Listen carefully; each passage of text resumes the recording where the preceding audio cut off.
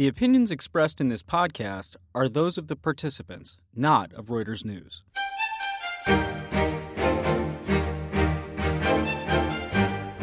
What determines whether emerging economies will succeed or fail? That's the big question Ruchir Sharma sets out to answer in his new book, The Rise and Fall of Nations. The book offers investors 10 metrics to anticipate the fate of an emerging economy.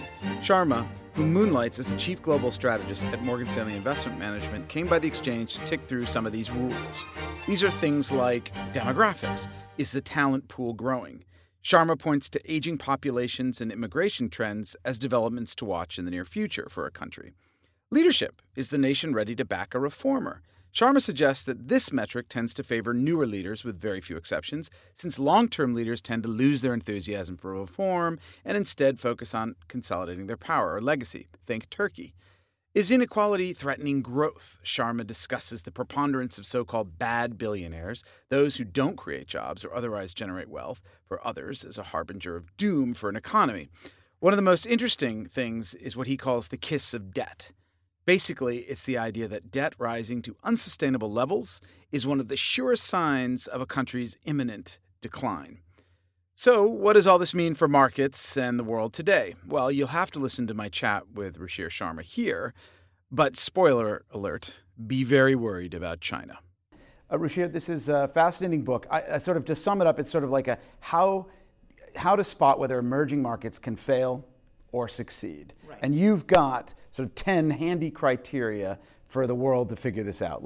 Could we tick through them? Yeah, sure. First, like at the outset, let me sort of say this, that growth is extremely difficult to sustain. And I think that's how I sort of both begin and end the book.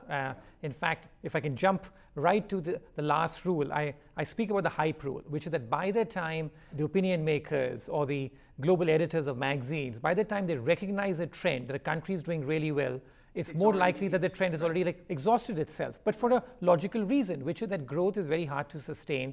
And even the economic miracles in the world, which we define as very rapid growth in some countries, even those have lasted for barely a decade.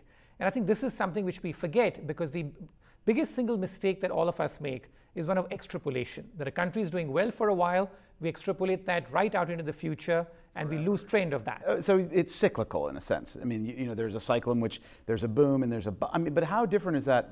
Speaking of emerging economies, I mean, isn't that what we see with the United States and developed economies? Yes, with all economies. But my entire point here is there are 200 economies in the world today.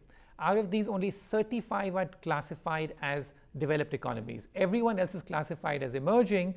And most of them, as you know, have been emerging forever, like Brazil, Mexico. These economies sort of never seem to really go anywhere, even though they show promise for every other decade. Right. All right. So let's start. We can start. We don't have to go from 1 to 10, but we've already got 10. Right. Maybe we start with the first. How do you? Well, I think this is the single most important explanation as to why the global economy today is so weak, which is population. Mm-hmm. So the first chapter is why people matter. And they matter even more so today because the world's population growth rate is falling off a cliff, especially the working age population growth rate. A big reason why we had such a golden era of very high growth rates in the post-war period is because the world's population growth rate, the working age population growth rate exploded. There was a big increase in it.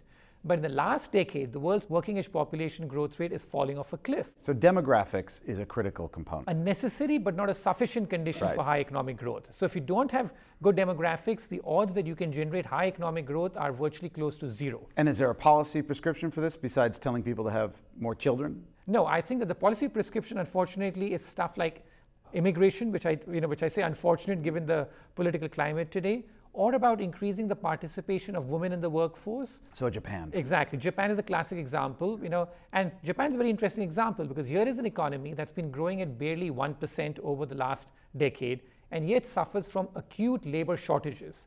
That just tells you that what's the really big problem with Japan today? That we keep coming up with policy solutions, Abenomics, all that. But the fundamental problem in Japan today is that its working age population is shrinking. And when a country's working age population shrinks, it's virtually impossible to grow at any rapid pace. Of course, robots will fix all that in Japan. What's the second notion? About politics. And I think that this is increasingly relevant today. Look at what's happening in Turkey. Look at what's happening in Russia.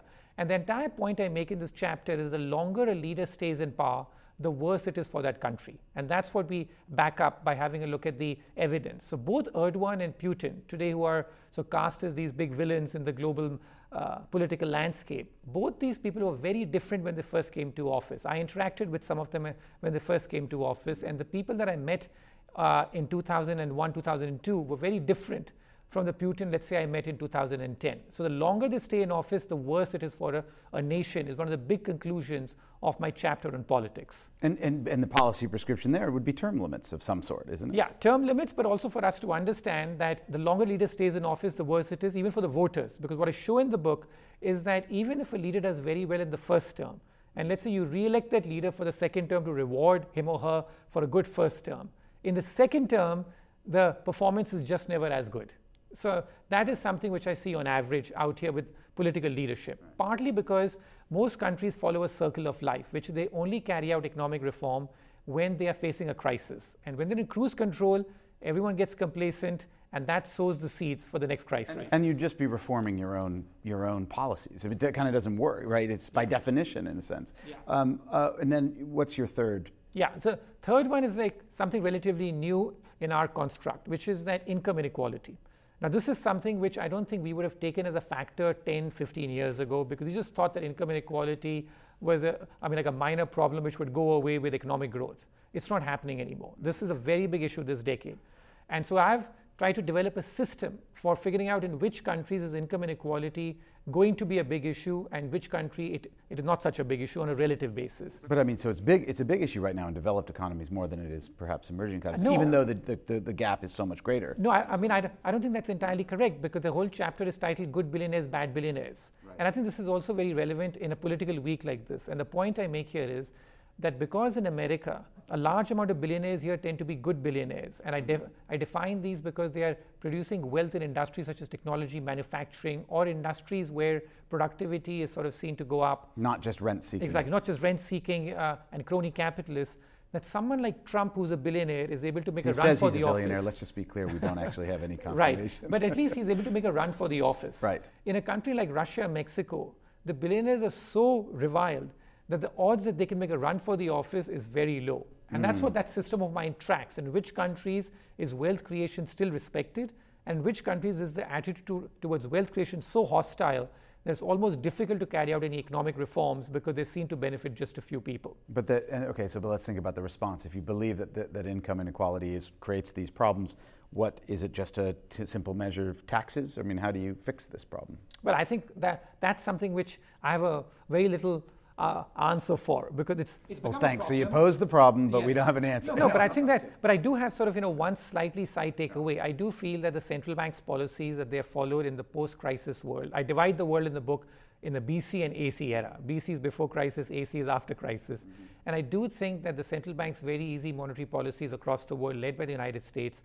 are turbocharging income inequality. Those who have financial assets have done extremely well. So the number of billionaires in the world before the financial crisis was barely 1,000. Now it is nearly 2,000. So a terrible time for the global economy in the AC world, but the people who have done really well are at top of the income pie, the good billionaires, and the billionaires in general. But I think that there's a real problem here about the fact that wages barely go up, but you keep pouring easy money, and the people with access to that easy money, the rich, do very well. The holders of capital versus That's right, the holders of capital, yeah. So and your fifth metric. So I mean, like in terms of as we go on, the other one that I look at is By the way, I'm amazed you can remember these. I mean, yeah, it's good. Yeah, the other one is like the perils of the state, which is that I basically argue, and I guess this has to do with my origins, which I come from India, which I'm very skeptical of the state's ability to do that much, because in countries like India, it is so dysfunctional. But what I show in the book is that state spending and taxes have gone up across the world everywhere. But in which countries have they gone up too much? And which countries are still sort of, is the state not doing enough? Which sounds extreme, but yeah. So in countries like Korea, Taiwan, they could do much more to help, increase the women's participation in the labor force, come over the demographic challenges by doing that. The bigger problem are the France, Italy's of the world. Who have done too much. The state's way too much. Spent too much. Or in the emerging world, take the case of Brazil. Here is a country with a sort of, with an emerging market, which has a welfare state the size of any big European it's like Italy. country. Yeah, that's it's right. as bureaucratic as Italy too, is from what I understand. But it's a classic case of over status intervention in the economy, isn't it? Yeah, that's right. So I think that's the perils of the state. Then we move on to the next rule, and that has to do, with the entire geography, which is that one thing, this is partly luck, but partly what you make of your geography. That countries which tend to be in geographical trade routes, in the sweet spots of the trade routes, they tend to do very well. This is one reason that despite the terrible politics in Vietnam, which we have discussed in the past, why Vietnam has shown some resilience. It just happens to be in the right trade routes, and countries like Japan, etc., very happy to set up manufacturing plants out there. So you have countries like Vietnam or Sri Lanka, or even like a case of a Dubai as to why it's done so well, because it's in a sort of region where sort of it's the one sort of oasis in terms of how it does, and something which I think has benefited America and China over the years of having sort of So this isn't just natural resources. Yeah. You're talking about position, and what you make out of it. Right. Because countries like Brazil can be sort of in Latin America, and they're terrible because it's a very closed economy. So they do nothing to take care of their position as well. Colombia has changed a lot in that regard for the better, which is that it's basically expanding much more its trade agreements and capitalizing on its position in a much better way than it used to. So this is about position and what you do with your entire position. So if you keep running down this rule, the next one that I come up with basically has to do with inflation. And I think there's a lot of misunderstanding about this, which is that, again, we tend to feel that if inflation is going up, that's a sign of strong demand in a country. And I argue that if you look at the miracle economies from China to Korea to Taiwan, these economies typically did well when inflation was very low. Because why? Because investment was very high. So that brings me to my seventh rule, which is investment is key for an economy, that it's investment spending, and I try and identify what's the sweet spot. And I come up with the fact that in an emerging market, an investment to GDP ratio in the range of 25 to 35% tends to be the sweet spot. Versus like a 19 or 20% or whatever. Brazil, Russia, South Africa, you can make out these are economies which are terribly underinvested. And you're talking about like capital investment, infrastructure, the big stuff. Yeah, and also manufacturing. That still remains the key to growth. That a reason why Thailand, again, shows a lot of resilience despite the terrible political environment is because of what's happening with its manufacturing sector. That Thailand has the second highest share of manufacturing after China in its economy, which is what keeps Thailand resilient. Something which also keeps an economy like Korea and Taiwan humming. On the other hand, in the developed world, you have countries like UK. I was there just last week, and there I think that the economy is too lopsided because manufacturing has totally been hollowed out, and it's all dependent on services. And I think that imbalance is something which I think was behind the Brexit vote as well. There are many factors behind that, but that kind of disenchantment which comes when too much wealth is concentrated in just London on the back of services. So Make America Great Again is about bringing manufacturing back in a way. Well, I mean, you can argue it's a very tough environment for manufacturing across the world because there's so much overcapacity in China and you're competing with that, but that is something which is key, and even more so for an emerging market because typically low-end manufacturing is what creates jobs. Like in India, a real problem today is that you have high economic growth on a relative basis but very little job creation. And part of that really comes from the fact that you have very little manufacturing going on in India. So that's another rule that I speak about. Then we move on to currencies, right? And like this is an entire thing which also there's a lot of misunderstanding about it, which is that I argue in the book that a cheap and stable currency is best for a nation. That's what, again, the China, Korea, Taiwan type of examples showed. On the other hand, many people view currency as a sign of masculinity, of the strength of the nation. That, it's like the stock price for a country in some ways. Yeah, exactly. And I'm saying that's the wrong way of looking at it because like in Brazil, Russia, we saw when you have an artificially strong currency, that really hurts their economic growth.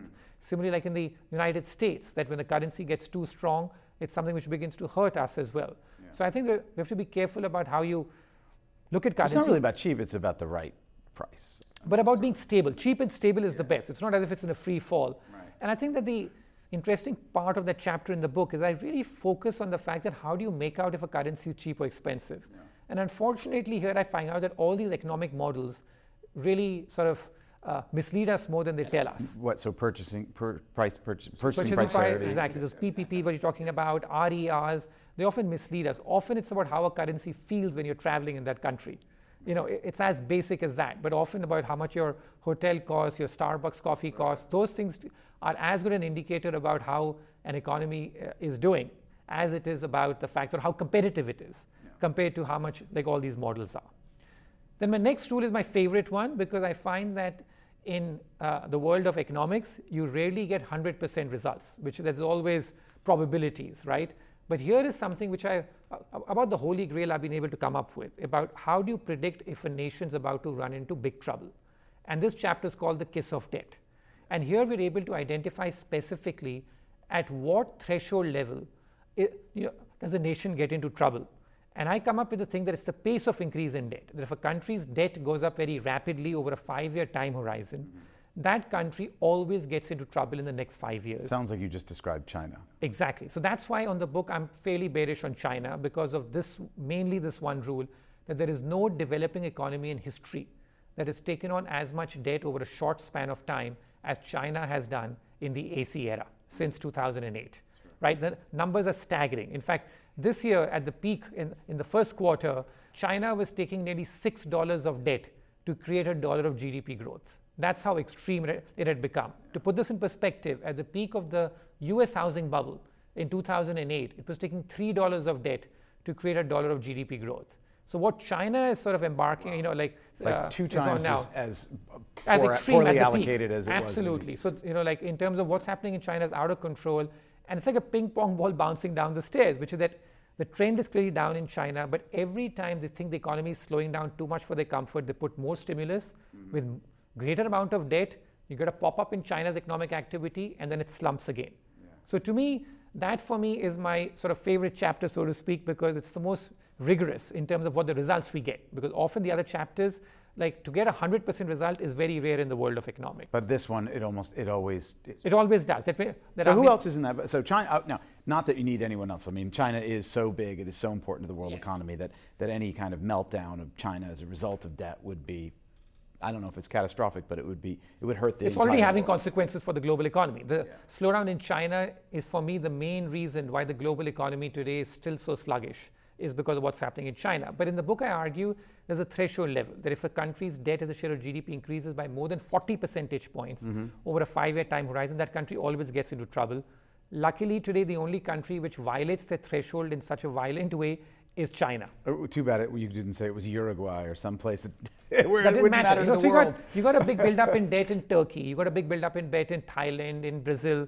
But it's not as extreme to make it a 100% probability rule like it is in China. Right. So I think that's why China is the main concern for me for the global economy. And as I say in the book, that the next global recession, whenever it comes, will bear the label made in China, much like everything else. Where are the bright spots? Yeah, so if I sort of apply all these 10 rules and see, since we already discussed the 10th one, which is about the hype, if you apply these 10 rules and see that which nations today look as good, average, and ugly, as I do in the concluding chapter, I'd say that the United States and Germany and the developed world still look good.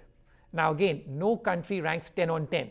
And it's partly because in a country like the United States, politics really for me doesn't matter that much. If a figure like Trump was rising in some emerging market, there'd be chaos in that country today. Yeah. Look at the amount, what's happening in Turkey with, Erdogan and stuff like that.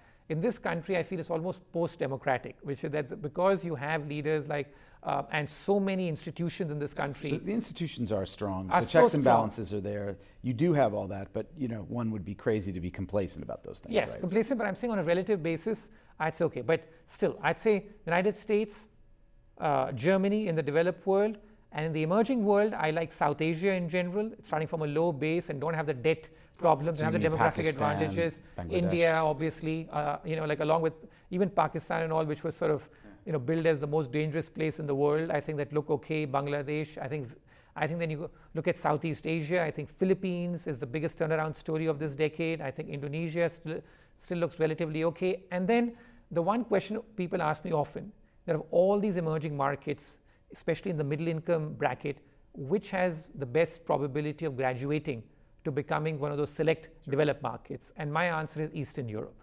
If I look at what's happening in Eastern Europe and what they have done, the Poland, the Czech, the Romanias, to me, those countries have the best long-term prospects. Even as part of the euro, which is not necessarily a currency they control. Yeah, but luckily, they're not part of the euro.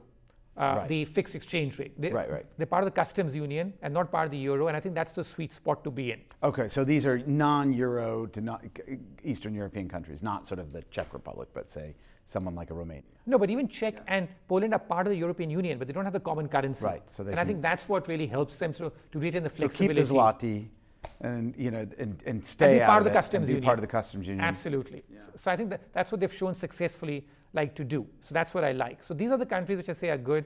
On the ugly side, I'm most concerned about China, given the massive debt buildup, and I still feel a lot of these commodity exporting countries have invested very little and have taken on too much debt over the past decade, and they have a long winter ahead for them. So if as an investor, then I pull away from this, and you are, of course, an investor. I'm long the United States, Germany, Eastern Europe, and South Asia. Yeah. And I'm short the rest. Yeah, I mean, like in a way, that's a very sort of easy way of putting it. Except Colombia. And especially if you have a 3 to 5 year time horizon, because often you get sort of violent moves which take place in the next quarter or two.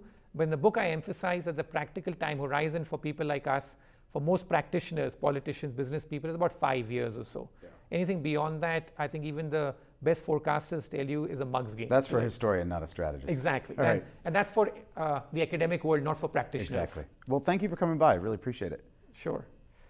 Well, there you have it from Ruchir Sharma. 10 ways to anticipate whether an emerging economy will rise or fall. Those are kind of applicable indeed to developed economies too. In any event, thank you very much for listening. If you'd like to hear more, go to breakingviews.com.